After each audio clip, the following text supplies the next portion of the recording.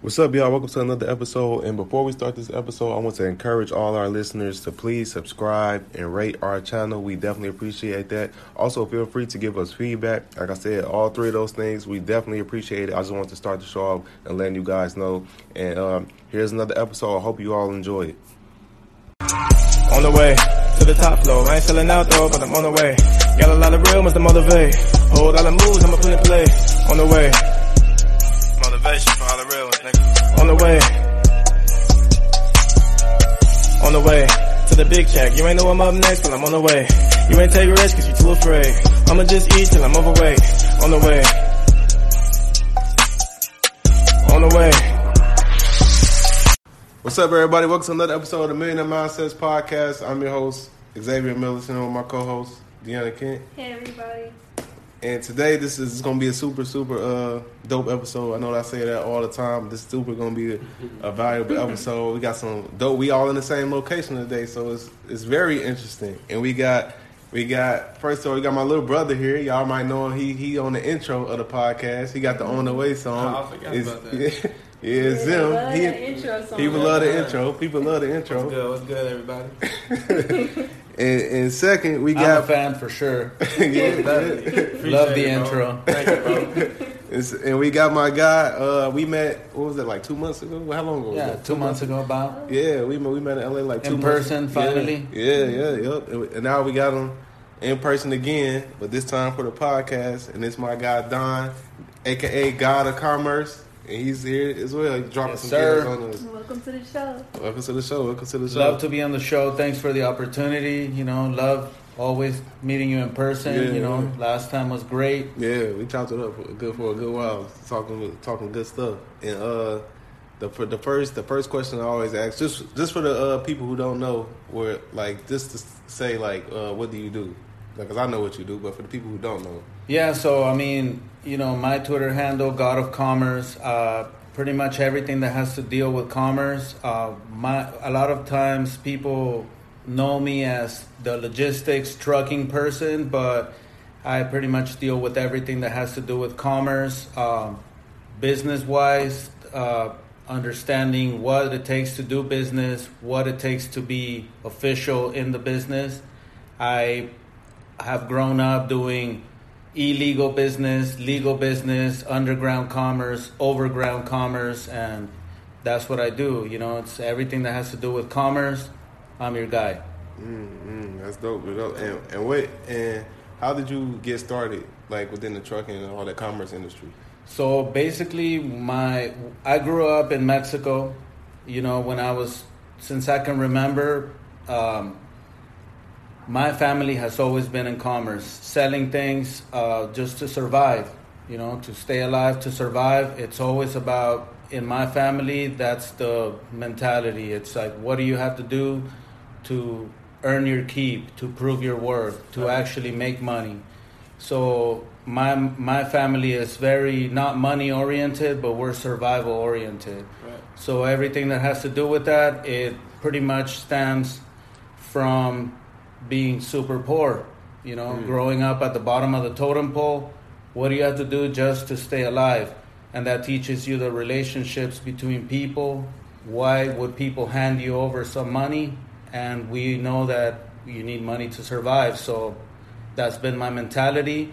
At the same time, I've had an uncle who taught me everything that I know about logistics. I would see shipments of fine wood coming from Canada, coming from different parts of America, the continent of America, coming to his warehouse, and he would send it out. To me, that's always been fascinating. How does things move?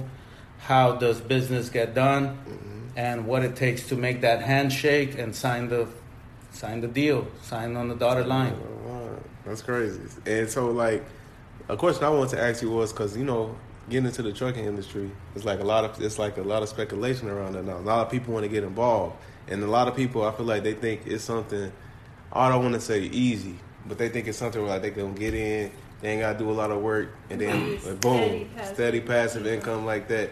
What's your? We talked about it several times, so I wanted to get it so the people could hear it. What is your thoughts on that? Yeah, so to me, if anything that you're doing in the world of business, if you're thinking that it's easy money and it's passive, it's not, unless you're purely an investor, somebody that has a lot of money and you're speculating just on if things go right or wrong, then that might be passive, but there's always a chance that things could go wrong. So in the trucking business specifically, I can't see any situation where you would just say, I'm going to put my money up and then I'm going to sit back and collect the money. There's no way, because there's so many moving parts. There's so many things that can go wrong. And I get to deal with that every single day. So when somebody tells me that this is a passive income industry, I just, I can't help but laugh at that, because it's not. There's, you got to deal with the personnel. You got to deal with the equipment. You got to deal with the clients. You got to deal with people actually paying the money for the contracts that you get engaged in. And so many things can go wrong in any of those processes that, you can't help but just think that whoever is thinking that this is a passive industry is completely wrong. It's completely out of their mind. Now, I will say, let's say you invest your money into a stock, right, of one of these major trucking companies, major logistics companies like Maersk, right, is the biggest shipping company in the world. Well, if you're investing your money into the stock of Maersk, then maybe you can make money in a passive way. But other than that, you got to be involved in the everyday operations, and you got to know where you're putting your money up. So I don't think this is a passive industry at all. And anybody who's selling that pipe dream, basically, I think it's wrong. And I don't think that I can't see any situation where you can be completely off hands and trust that other next person is handling your money the right way and is making the right decisions in order to bring you back those returns that you're asking for. So, and especially for me, I'm a type of person, I like to work, I love to work. I love what I do. So it doesn't mean that everybody else does, but I don't think that you should have this mentality where you're just sitting back, collecting money and thinking that, it's just passive and you're not going to have to do anything. Because to me, that shows that your mind is not also in the right place. If you're just expecting to make money for nothing, then to me, that's a sign of weakness. And I always feel like you should always be productive, you should always be creative, and you should always be willing to add value to the world. So to me, again, that's a sign that if somebody is telling you that you're making money for nothing, then you should really evaluate what they're telling you and what are the risks involved. But there's nothing passive in the world about making money. So I know you have multiple trucks, but with that first truck that you ever bought, what was that experience like, and what were the biggest lessons learned for you from that experience? So the biggest lesson to learn from starting off from one truck, and I've had to start over several times, I will say that it's not an easy business to be involved in, because not only do you have to have the truck, but you have to have the right people in place to actually drive the truck. I myself, I'm not a driver. I don't go over the road, and that's never been my passion. But at the same time, what I can tell everybody out there listening is that if you are looking to get into the logistics industry or the trucking business, and specifically that you treat yourself as a business and not as a regular person, right? I get to see every single day people that fail in the business because they think that just buying the truck is enough, and it definitely is not. You got to think of yourself as a business and the longevity of the business, and you have to pretty much treat yourself that way so that you are always safeguarded from all the things that can go wrong. One of the main things is if you treat yourself as a business, then you get treated a lot different when you go into that dealership and you try to get your first truck. It's a lot different when you go in with your personal business credit than when you go in as a business with business credit and establish history, because it doesn't take much to go out and pull a truck from the dealership. What you want to do is think of yourself as an enterprise. How is this going to help me make more money? It's not enough to just go out and pull out the truck, pull out the trailer. It's about having a game plan of what you want to transport, what kind of business you want to be involved in. And I think that really helps, to establish yourself as a business entity rather than just somebody who has a truck. Yeah, I like that. And for the people who don't know, when they might hear this, they be like, all right, so like, what's the big deal for the trucking industry? Like what's the importance behind it? Explain like why the trucking industry is so important. So basically everything moves in trucks, whether it's water, clothing, construction materials, every single thing that you see in the world around you moves in trucks, even the construction materials, the communications materials that it takes for us to survive and to live in the modern world. Everything has to come in trucks. I mean, all you got to do is just like go out on the highway, and once you start really paying attention, you start to see everything comes in trucks. I mean, it doesn't matter whether it's food, whether it's clothing, whether it's construction materials, whether it's the chemicals that get transported every day, raw materials, every single thing comes in trucks. And the significance behind that is that, we in the United States have this whole interstate highway system, which was built specifically to give us a competitive advantage over other countries. I mean, if you go to other countries, you'll see they don't have the same highway system. So it's not as easy to move things from point A to point B. And that definitely gives the United States a competitive advantage. So when I first came to this country, I noticed that right away that, everything was much easier. I come from a place where the streets are not paved, and there aren't highways to take you to all the important locations. So when you realize that and you see that the United States has definitely made a huge bet into connecting all the important places through this highway system, then you start to realize how important it is for these things to move, and you realize that it's a business that's built for longevity. As long as we can, imagine into the foreseeable future, everything is going to move this way because you can't move things in trains as easily or airplanes. So what are you going to do? You're going to move them in trucks.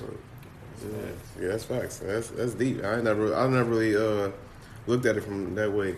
And from like a lot of people that I talk to about trucks, they all say the most important thing is finding a good driver. But I also hear there's a shortage on drivers. So yeah, there's definitely a shortage of drivers, and that's one of the biggest things that we struggle with because, growing up in our day and age, you have these like legacy industries like farming and trucking are the ones that come to mind, where you start to realize that it's not looked at as something that's cool or that's hip, right? So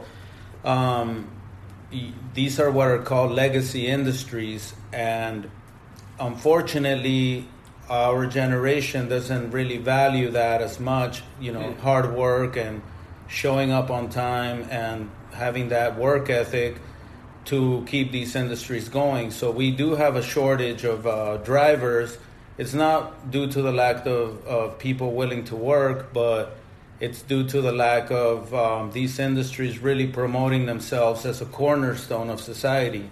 Right? Just like farming, if there isn't food, then how are we supposed to survive? Right. Same thing with trucking. It's like, well, if there aren't new drivers, new blood being injected into the industry, how are things supposed to move? Right. And we don't see these things. Unfortunately, I feel like, the newer generations look at things as like, how can I get rich quick versus what makes sense, what is actually working, and what is the underpinnings of our society? How do these things really happen, right?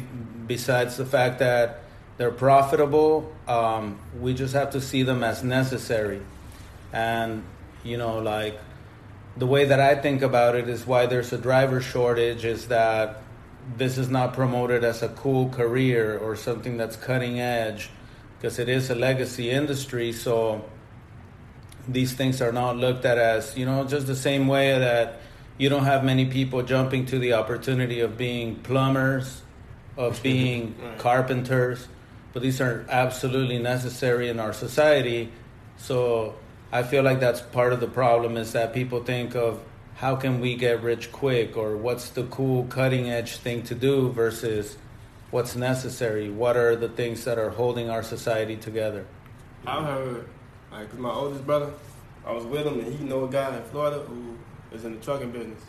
And he was talking about basically like a lot of times it's just getting a good driver. Like it's kind of simple getting a driver, but he was saying sometimes the drivers kind of mess things up, maybe always late, Right. or just not handling it correctly. So Exactly, and that's another big part of it. It's like it doesn't, anybody can go out there and get a driver's license. And as I was saying I know before, a lot of people that got like CDL. Anybody can go out there and pull a truck out of the dealership. It doesn't take much, but this is a business that is high responsibility, high risk. Right. When you're driving a fully loaded truck, it's 80,000 pounds driving down the highway. So you can imagine what kind of responsibility that is. So yes, definitely, there's a lot of people that are willing to work, but it's about finding those right situations to where your business is going to have longevity, that you can trust that things are getting taken care of. And not only that, but that you can trust that person to go out on the highway, represent you, represent themselves, and, carry out the business in the best possible way. Get it done. It's a question. I know I read an article that said that truck drivers are actually going to be replaced with self-driving trucks. What do you think that looks like for the trucking industry, if that is to come into play, where it's like, all right, let's just cut them out and let the trucks do their thing? So, that is definitely a complex question, because I think that ultimately that will be the future of transportation, to where you don't have to have the same types of risks involved. But I think we're a long ways from that. Right now, you even see, all the self-driving cars, even with like Tesla, they have a lot of problems with the software. So all that has to be perfect, right? Especially if you're trusting these vehicles that are self-driving to be on the same highways as people. The human element is something that you can't account for. Yeah. You can't put that into an algorithm, right? Like if you've ever driven a truck, people cut you off, and people are on the road doing their makeup, eating their breakfast or doing whatever they do, everything but minding the road. So how can you put that into an algorithm? How can you program a vehicle to account for all those things? Right. You can't. Right now, the technology is not there yet. That doesn't mean that it's not going to be there. Right. But I think for the foreseeable future, for the next at least 20 years, what I think is we're still going to have that human element that steps in and is the last safeguard. Because, you see this happening all the time with self-driving vehicles. Yeah, it goes haywire, and if that system is not perfect, or at least very close to being perfect, I don't think that we're going to be able to see that, at the federal level, and especially at the commercial level, being widely adopted. So it's a very serious concern. A lot of people are, thinking about those things, like, am I going to be phased out of business? Am I going to lose my job to a robot? Yeah. But right now we can safely say that the human element is always there. Especially one of the things that I see is that there's all these systems that are connected in a very kind of crude and raw way right now, where people are still having to be the go-between. It's like if you, Xavier, you have something to move, you have to call me as a person so we can make the deal, come to an agreement as far as how much it's going to cost, what it's going to actually take, when my driver is going to be there, and all those things are just not there yet. So as the technology improves, I can totally see that happening in the future, and ultimately that's the most efficient way to do business, to eliminate the human error and the human element out of it. But right now we're just not there yet. Let's talk about this because we didn't go over this yet. For the people that's listening, how many trucks do you have? Right now I have 6 trucks. Okay. So right now I own and operate 6 trucks, and I also work with owner-operators who have their own authority, their own insurance. They're ready to go, but they're just not well-seasoned in the logistics industry to where they can have their own clients. I feel like right now one of the main things about being an owner of a truck is that you always have to keep those wheels moving. Mm-hmm. If that truck is not moving, then you're not making money.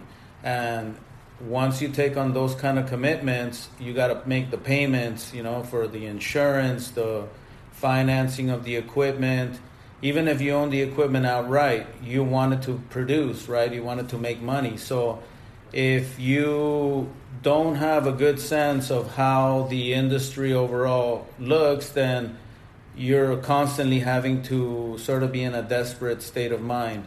And so I work with a lot of people that just trust me to be able to move their equipment, to be able to handle all the management side of it, so they can focus solely on driving.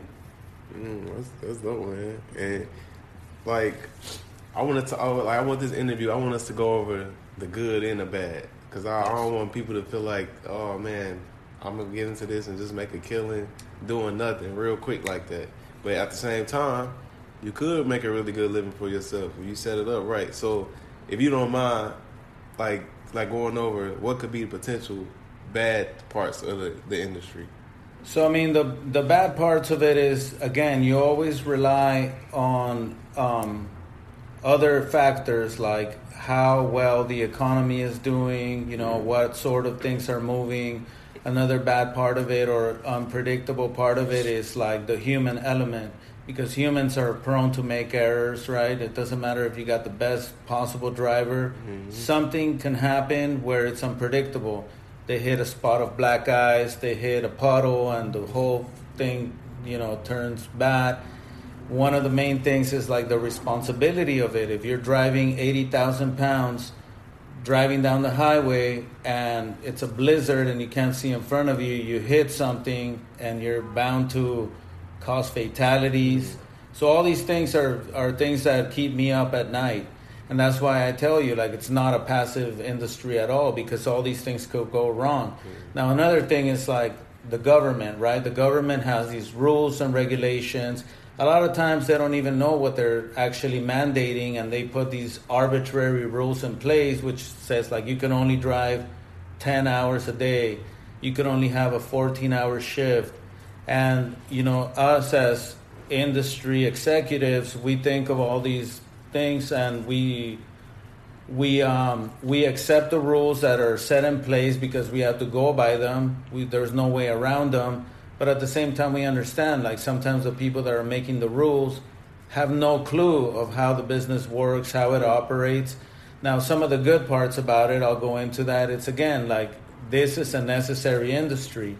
Logistics is never going to go away, whether it's handled by humans or by robots. Things need to move from one place to another. So that's what we're betting on, is that things will never stop moving, no matter if you're in a good economy or in a recession. Things are always having to move. And so based off of that, that's what we're betting on. It's just definitely a lot of money to be made, but it's a huge responsibility when you're, when your job and your operations affect the public. So that's pretty much. And so another thing I wanted to ask you, or this could, I guess, be a statement or whatever. When we was talking, I think this was a week ago, we was talking, and you were saying how you got a freight where you pretty much did a deal where you take ramen noodles to the prisons. Yeah, exactly. that was crazy to me. What's going on? Yeah, so we have an account which, sometimes you fall into these moral dilemmas, which is do you want to move something for something that you may or may not believe in? So one of the customers that we have moves ramen noodles out of Southern California, and they ship them out throughout the whole country to prisons. And like I personally don't believe in the, prison industrial complex. That's something that I'm very much against. But at the same time, it's either myself or somebody else that's going to take on those contracts, right? So, because one thing about prisons, it's like it's a currency. Ramen noodles are like something that is constantly being consumed. It's real important. So, like I said, I personally don't feel all the time the greatest about taking on that contract, but I know that it's either myself or another logistics or another trucking company that's going to step in and say, we're going to move those things. Now, one thing too about trucking and logistics is that you get to realize how are things moving and where they move from and where they're going. So whether it's construction materials, like to me it trips me out that a lot of the Christmas trees, when it's Christmas season, they come from the Pacific Northwest, and then they go all throughout the country. Like, let's say, I don't believe in Christmas, but those things still got to move. And so that's the kind of like sometimes moral dilemmas that come into play. But again, it's always thinking about business first and not so much as like your personal beliefs always.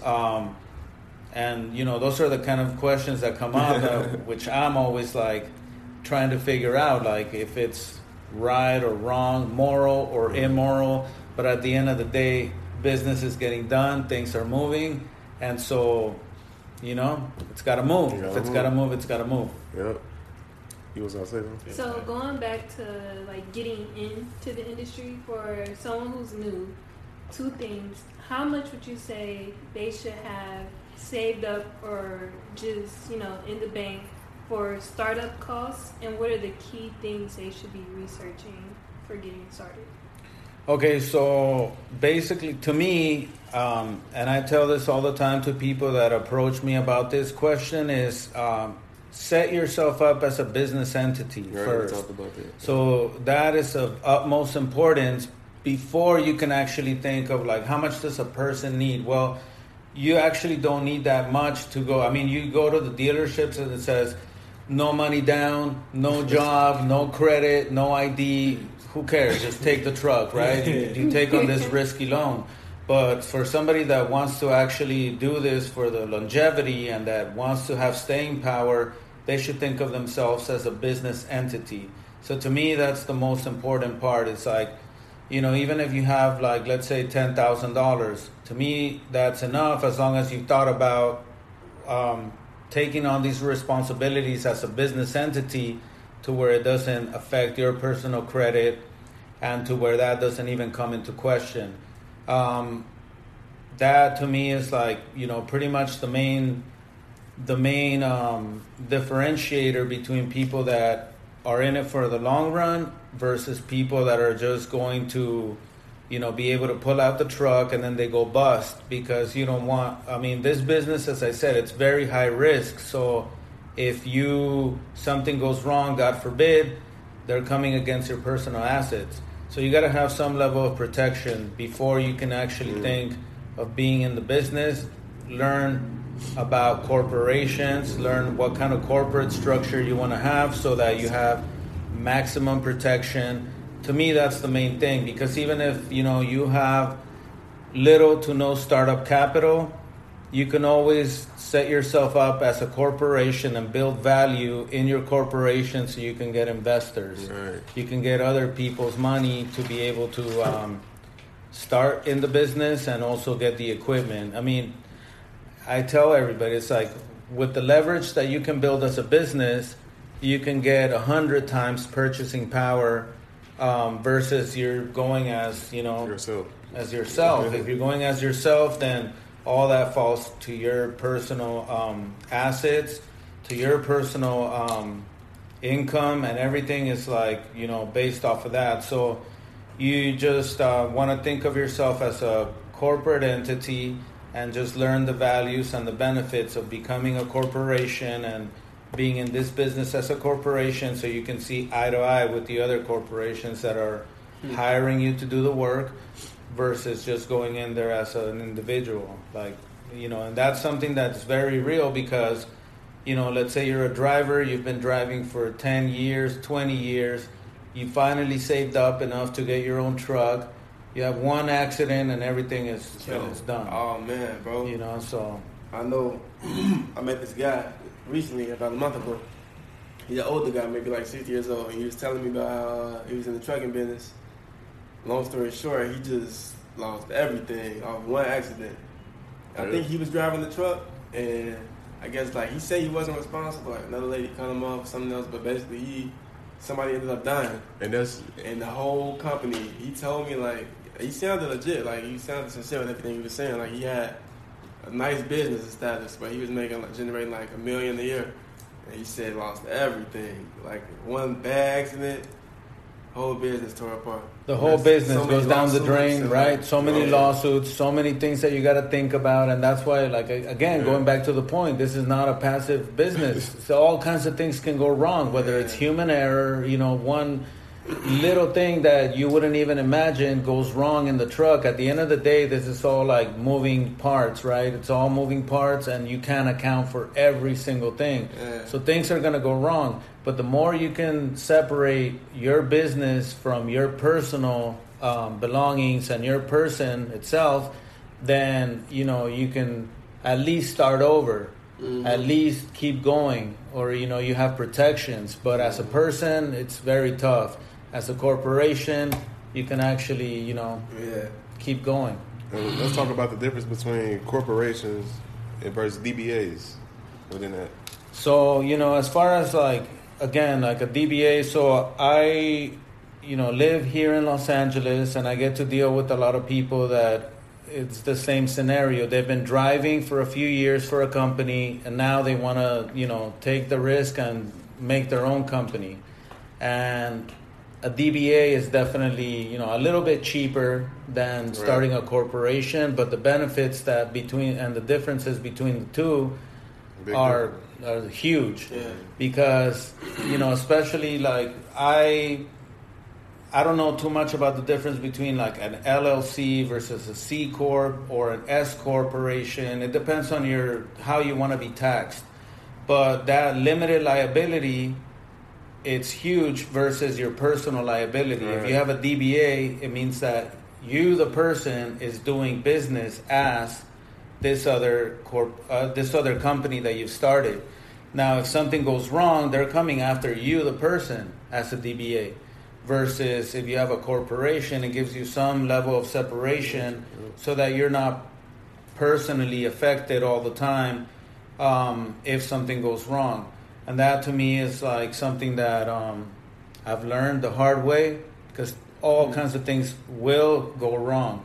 This is a business where, you know, just things go wrong all the time. Whether you plan for it or not, something is going to go wrong. So if you make that separation, not only does it benefit you in the long run because you establish corporate credit versus personal credit, but at the end of the day, you don't want something that goes wrong in the business, which is very high risk business, to end you personally. I mean, I've also seen that many times, is that people lose everything, their house, their personal assets, everything, because they didn't make that separation. So that's definitely something that to keep in mind, you know? That's crazy. And so, like, you personally, what do you look for in a driver when you trying to find a new driver? What are you looking for? So that's also something that is not always, you know, on paper. Things can look good, but I always try to have different safeguards for myself and everything that I've already built in order to really accept somebody to come and work for us. To me, if somebody is responsible, if somebody understands the business, understands what level of responsibility they have, that to me is like some of the things that I look for. Because when you're driving and you're behind the wheel, there's so many things that you gotta think about. not only yourself, but also like, again, people make mistakes, human error. Even like now when I'm in a car driving myself personally, I see all these people like they're putting on their makeup, right? They're like not paying attention. They're taking selfies. And I think, well, shit, if I was in a big rig, you know, carrying thousands and thousands of pounds, I would crush these people if they made a mistake. Especially since driving, that's kind of like a real monotonous job on right. that level. Just driving at so many hours straight. Yeah, especially if you're driving down a highway that's, you know, that's just completely empty. A lot of it is just like you zone out, right? Yeah. And it happens. So somebody that understands what they're getting themselves into and the level of responsibility that it takes. So that's why a lot of times I like to choose veterans, you know, people that have been in the military. Because one of the things that I also look for, and I've talked to you about this in the past, is like, are you going to complete the job? Are you going to finish the mission? Whatever the mission might be in front of you, do you have what it takes to put up with it until you complete the job, at the very least? And I've already gone through the whole range of drivers that they'll leave your truck abandoned over there, somewhere in the middle of nowhere. And now you as the business owner is like, how do I get this truck back to the home base? How do I go and retrieve the merchandise, the cargo? So it's just people that understand the responsibility that this job entails, that it carries with it. That's what I look most, in potential drivers or anybody that wants to work with me, is to know what they're getting themselves into. See, I like that. And I like that because I like people to understand that this is not something sweet where you're going to come into, have no problems, put some money into it, and you're just going to make a bolo, hand over fist, like, overnight. So I like people to understand that it's pros and cons that come to this, and that's on you if you're willing to accept. Exactly, because, I mean, even if you invest money into a company, or let's say, you know, you put together money with other people to buy a truck, well, guess what? Right. If something goes wrong, let's say your driver, you know, you don't want it to happen, but let's say they kill somebody and your insurance is not going to cover it, they're coming after you. After you as the investor, after you as the business owner, they're coming after you. You can believe that. And there's no way out of it. If it's your responsibility, if it was your negligence, or if it's your mistakes, then your insurance is going to try as much as possible not to cover you. And so when it comes to that, then you understand, like, it's not an easy business. It's not just put money up and then I can step away and just make money hands over fist. It's always something that can go wrong, and you always got to account for that.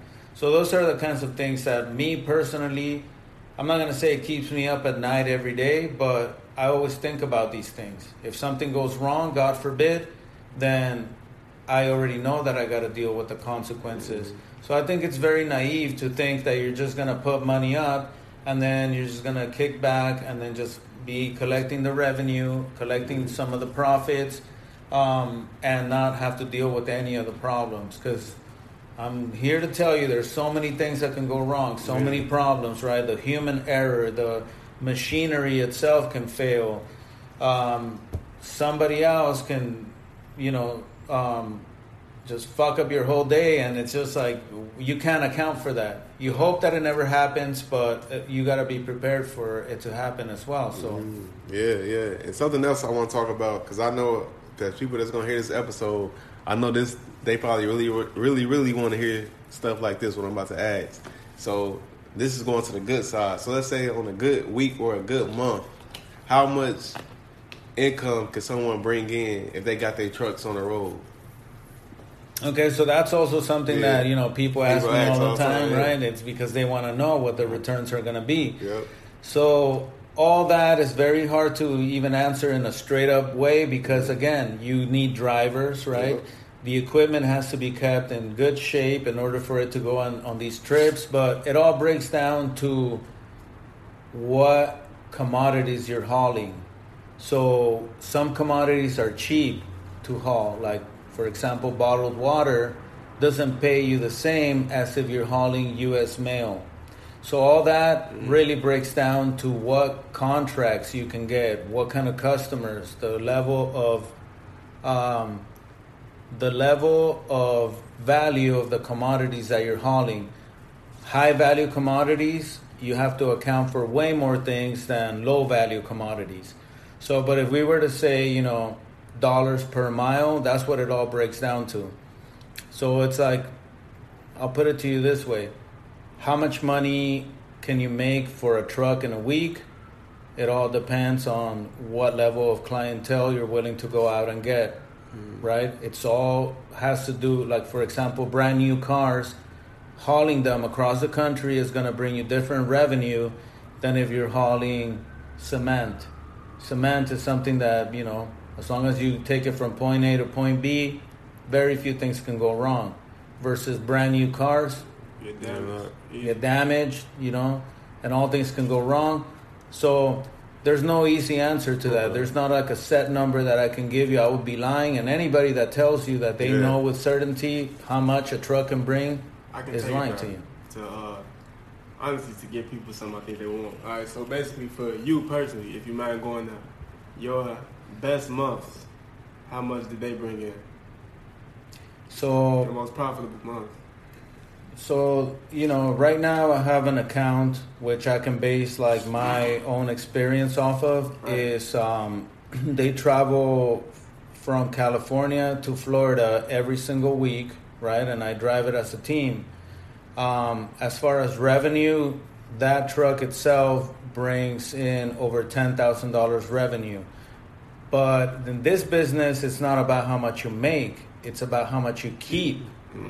It's not about how much you're making. It's about how much of that revenue you actually keep in your pocket. Not even in your pocket, but as profit for the company, right? Because, I mean, there's all things that factor in. It's insurances, how much you got to pay the drivers. Maintenance is another big part that people don't even account for. Right. You know, every 12 to 15,000 miles, you got to do an oil change that costs you up to $500. So those kind of things is why, you know, when people ask me, how much money can you make for one truck? It already shows me, like, you know, maybe this isn't the right business for you. Because all these things go into play that I can't even tell you. Like, if I were to sit down and start writing all my expenses, I can't even enumerate all my expenses. Because there's always things that go wrong. Oh, the light on the trailer went off and, you know, or this tire is like wearing irregularly, or now we need new shocks, and all those type of things are very, very hard to account for. I'm not saying it's impossible, but it's also like, you know, ridiculous to think that you can tell somebody, well, my truck makes this much money. And, you know, in this business, people tend to over exaggerate too, like how much you're actually making. Because, you know, one thing that I always learned ever since I was a child is that truck drivers always got like a stack of money in their pocket, right? And, you know, whether they're the owner or whether they're the driver, they always got money in their pocket. But you have to account for how much taxes they're going to pay at the end of the year. It doesn't mean just because you're making the money, just because you're seeing the revenue come in, that's your take home. Yeah, that's your, you know, so you always got to account for all those things. It's very hard to say, well, this truck, I wanted to make me $5,000 per week or this much per week. So I won't even like put out a number, even though, you know, you asked me a very direct question and I'm giving you a very direct answer. It's not makes sense. It makes sense. It makes you know, anybody that tells you this truck is gonna make this much money is lying, because there's just all kinds of things that are unaccounted for. Maybe when we're 20 years down the line, 15 years down the line, and you have the robot truck and you know exactly what's going to happen, maybe you'll be able to say that. But for now, it's like totally unexpected. All kinds of things can happen. So that's my answer. So let's say, all right, someone has their first truck, things are going good, and now they're thinking about expanding. How would you say, when would you say it's the right time to expand, and how would you go about it? Okay, so that goes back a little bit into the point of whether you're an individual, like just running one truck and doing things on your own as a DBA and you're the driver, owner, operator, or whether you see yourself as a corporation, right? And so I get this question a lot as well, because some people, they don't want to deal with the headache of expanding. They're comfortable in their, you know, whatever they're doing. They're happy. So I wouldn't recommend, if you're an owner operator and you're happy running your one truck and that's how you feel comfortable, then by all means, just keep doing that. But if you're thinking about owning a fleet or having, hundreds or thousands of trucks, then you got to start thinking of how you can protect those assets. Now, in order for you to think about expansion, I always think about securing the bag first. Mm-hmm. Do you have the work available that is going to, warrant for you to go and buy more trucks? Right. What good? Right now, I can tell you, without exaggerating, I can go out and pull 10 trucks out of the dealership. But what am I going to do if they're just parked there? They're just sitting there. Again, we have a driver shortage. It's not easy. Right now, one of my 6 trucks is just sitting there. It's been sitting there for 2 months, making me zero money, costing me money, because I can't find a good driver to put in there. So that's always the it's about sustainability. If I have something that needs to move, if I have a contract that is asking me, sometimes the clients themselves will say, hey, we like the job that you're doing. We trust your company. Send us more trucks. Then you can begin to think about expanding, about really growing your business once you understand what you're doing, once you're comfortable. So it's all about the level of comfort of the owner or the owners of the company and the work available. You can't go and it's like you can't bite off more than you can chew. That's what I always tell people as well. It's like, what good is it going to do if you go pull out another truck if you don't have the work secured? Right. To me, that's the main thing that I always look out for is, do I have the income, the projected income in place to help me go and pull out another truck? Because once you pull out the truck from the dealership, those payments start. You're paying every single month, and as long as you got it,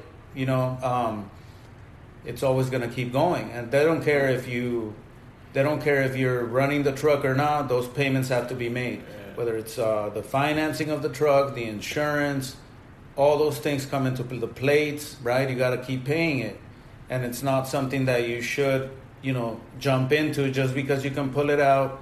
It's not something that you can just like not account for. Now, on the other hand, if you are a corporation, one of the best things about that is that you can leverage your business credit to so much more. It's just like, like in trading stocks, you can have options. It's the same thing. Somebody, if you got one truck that's like, let's say, worth $70,000 or $50,000, you can leverage that into 10 times that amount and go and pull out 10 times the equipment.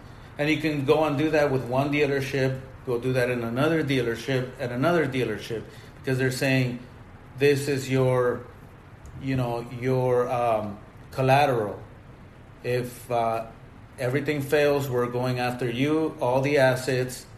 But, these dealerships are in the business of financing the equipment, getting it out their doors as much as possible. But people fall into that trap, where it's like, just because I can go pull out the truck doesn't mean that I should. Yeah. So would you say find a driver before getting the truck? I mean, I think learn how to drive a truck before you even pull out the truck. Because if you're driving, I mean, I talked to Xavier last time when we talked about this. We had a truck in Arizona that was just sitting there. I had to personally go and retrieve the truck. If you don't have that, then you're always depending on somebody else. And if you don't have control over every part of your business, then it's bound to be a disaster. Mm-hmm. So I would say, if not everybody, of course, has to learn how to drive a truck, but yeah, have a driver, have a mechanic that can help you. Let's say, especially if you're going to get a used truck, not everybody can get a brand new truck, but if you're going to get a used truck, make friends with a mechanic that you can pay for their day, go with you to the dealership or the auction, and say and have them tell you straight up if what's going on with this truck. If it's something that if it has flaws or it has mechanical problems that are going to be costly, don't even get into it. So that's what I would suggest is like as much as possible. Yes, you want to have drivers obviously lined up. It's not the easiest thing, but that's what I would say is like while you're starting your company, first of all, build your company's business credit and credit profile. Second is start to recruit more drivers than trucks that you have. You know, it's like for me, I have 6 trucks. Let's say I should have 12 drivers ready to go on call, double the amount of drivers. Because if one driver goes out, then that means that truck is going to be sitting there. So we're always looking to recruit more personnel than you have assets available for them to move. You know, and also, I mean, mechanics are essential because if you personally don't know much about engines or about trucks themselves or about, you know, what could go wrong, then it's going to be very, very costly. If you buy the wrong piece of equipment that has all kinds of mechanical flaws, then you know what it just turns up into more money that you got to pay, more problems, and you know. So to me, it's always like know what you're getting yourself into before you make these decisions. Okay. And something my partner Ahmad wanted me to ask you, and shout out to him and shout out to Josh and Reggie too. He wanted me to ask is if you need a new tire or one of your tires get fucked up on the road or whatever, how much does it cost to get a new tire? Okay, so the answer to that is like you want to always do preventative maintenance. Okay. It's a lot of times, you know, people run their equipment until the wheels fall off, like they say, right? So if you do that, then it's super costly. It's going to cost you double or triple the amount once you're out on the road to repair it. Now, these things can happen. So you always want to prevent. Before it happens, you always want to prevent. One tire can, you know, if it's the steering tire, it can cost you up to $1,000 to replace the the 2 tires in the front can be like $1,000 each. You know, between $700 and $1,000, plus the cost of labor. That's per tire. Yeah. Ooh. The trailer tires are a little bit, you know, cheaper, and so anyway, that's kind of like, you know, always prevent before you have to like, and things can go wrong again, always going wrong, right? Things always going wrong. But if it's a steering tire, those are the 2 main tires on the tractor. Those are costlier than the trailer tires. But if you can prevent the cost of doing that before they go out, if you're constantly checking to make sure. And that's one thing that the drivers are responsible for as well. It's to make sure that before they go out, they have a 15-minute period where they should inspect, make sure everything goes well, or make sure that everything is in good shape for them to actually take off on that trip. A lot of drivers don't even care. They'll just keep going and they'll ride it. But that's another key thing that you want to look out for in a driver is that they care about your company. They care about the equipment because they know that piece of equipment helps them feed their families, right, as well as helps keep the company running. You know, right, in this business, the margins, the profit margins are thin. It's not like we're making so much money, right? You always got to, you know, keep in mind that it's a team. It's teamwork. Your driver is the first line of defense against anything going wrong because they're the ones that are driving the equipment. So if your driver doesn't care what the condition of the equipment is, you think they're going to care about you or, you know, the state of your family or anything like that? No, they won't. So you always want to prevent before you have to like put up with these costs on the road. But I can tell you safely that if something goes wrong out on the road, it's going to cost you double or triple the amount to replace it versus doing it from your home base. Preventative. Yep. And another question I had is, as far as contracts, I don't think we went over this part yet. So somebody got a truck. How do they get these contracts with these businesses so they can get their truck out there? Okay, so, you know, one thing that people do is like they lease on to another company, right? So you got your truck, you got your authority, you got your own insurance and everything. So you lease onto a company. Now, the problem with that is that they are the ones that are controlling your income. They're not looking for your company to maximize their profits. They're also looking out for themselves. So they're trying to pay you just enough to where you can keep going and keep doing the work for them, but they're not thinking like, you as a business owner, how can I get you the most money? Right. So now if you're completely independent, you're out there securing your own contracts, the best way is for you to start, one thing is the load boards. The load boards is like the free-for-all spot market. So you go on there and you pay a subscription fee per month, and then you start to see what work is available out there, right? Mm-hmm. And then you start to work with the people that are paying you decent money, but you don't get married to them. You sort of just do the work for them. In this business, there's no like long-term contracts. Even if it's a long-term contract, let's say something goes wrong with your truck, well, guess what? They still got to move the stuff, so somebody else is going to step in and do the work. So you try to look for those relationships where there's loyalty, where you feel comfortable with them, where they're paying you quickly, right, and on time, and also where you feel like they're paying you enough money for you to keep operating. So that's always it's always a good idea to know what your expectations are as a business and how much money you need to charge to keep your company running. That's a big mistake that people make. They don't even know how much they're going to be able to keep. They just, in this business, unfortunately, a lot of people work with this factor of desperation. And it's like one thing that we were talking about before the podcast was like, if you don't know where you stand and what your expectations are, then you're more likely to get taken advantage of, or you're more likely to go bust because you don't understand what those minimum expectations that you have are going to be.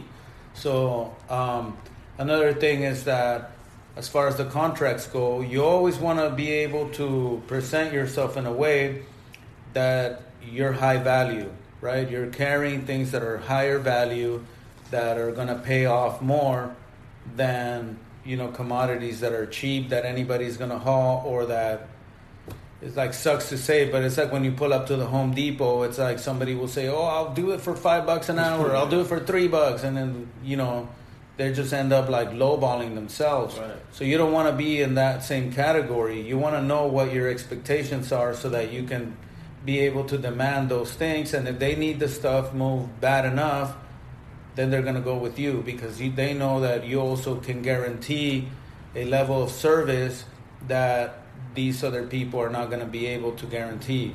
So it's always about that. It's like how you present yourself, and also how much confidence you have in your own equipment because you took care of it, you did the preventive maintenance on it, and you understand that your staff can finish the job, complete the mission. If you can do that, you have a lot more confidence in going out and negotiating these contracts versus somebody who is like, please give me a chance, right, to move your shit. That's it. That's what it breaks down to. Wow. You dropping a lot of gems. And something else I want to ask is, I know a lot of people right now to get a truck, they try to like do business with Amazon. Yeah. And we spoke on this before. How you was just give insight on that as far as like working with Amazon. Yeah. So one thing is that Amazon is a company that's a giant company that is definitely taking over many different the world. Taking over the world. But at the end of the day, like my own experience working with them is that because they're the type of company that they are, they don't understand what you have to go through as a trucking company to fulfill the job. For them, it's all about how can we get this to be the cheapest possible for us so that we can cut our transportation costs. Right. So I avoid working with people like that because at the end of the day, it's like once you put all your eggs in one basket, that's another thing, right? Don't put all your eggs in one basket because the moment that you do that, they can cut the rate, and then they're going to keep cutting the rate. And then, hey, if you're not happy with it, guess what? Move out. We're going to bring somebody else in who's going to be able to operate at these margins. So don't put all your eggs in one basket. Don't always depend on one client only. And that's like, unfortunately, one of the things that when we see every single day, it's like, you're the owner operator. We think, normal people think it's about loyalty, right? Mm-hmm. It's like, hey, I have loyalty to this business, so I'm going to keep working with them. So guess what? If that person is like, it's like being in an abusive relationship. Just because you have loyalty doesn't mean that you're going to get treated well, right? And so these people don't really care as much about your business as you do.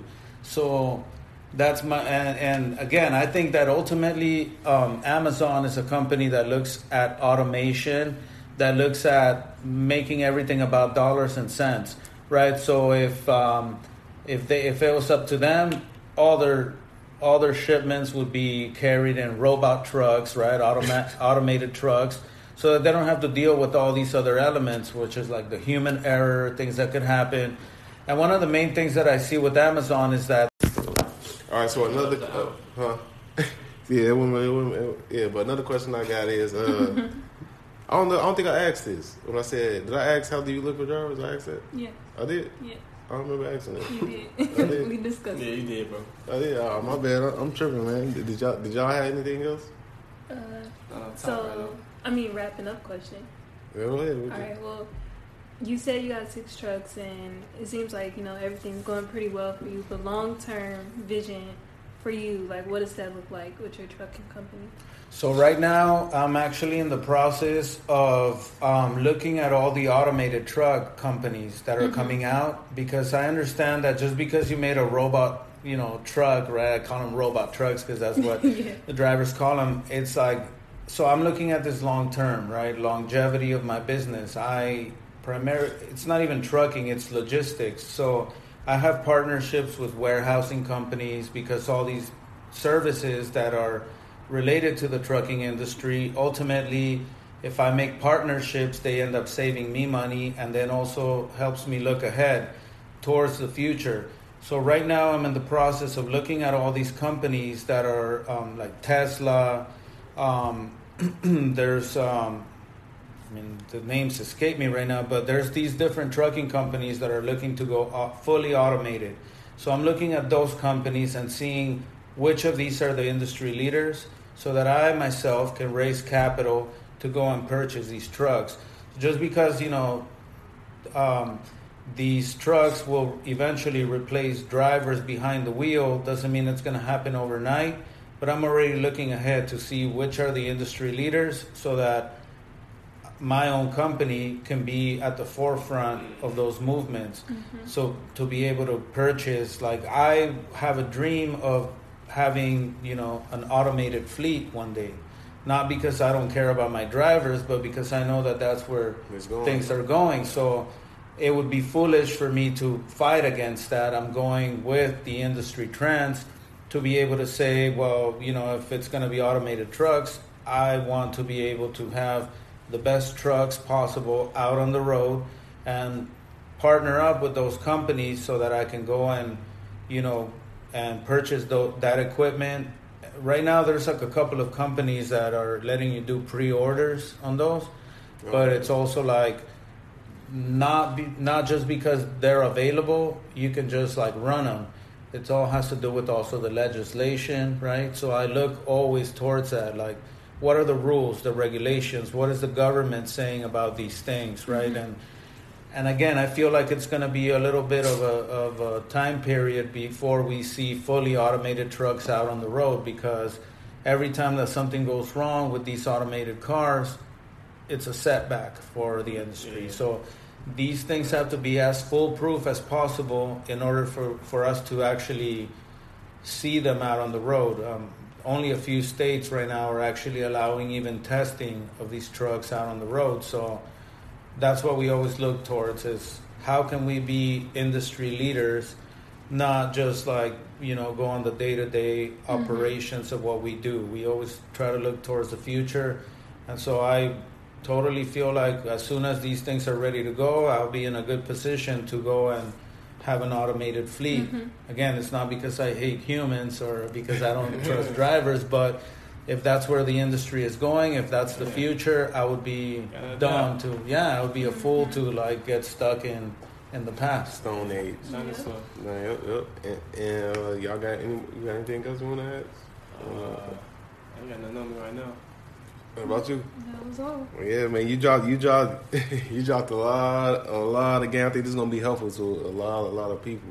But before we wrap up, for the people who want to get in touch with you, they want to find more information, they want to get on a call with you, how can they reach you and get in contact with you? So right now, the best way to get in touch with me is through my email. My email is real easy to remember. It's trucking@usa.com.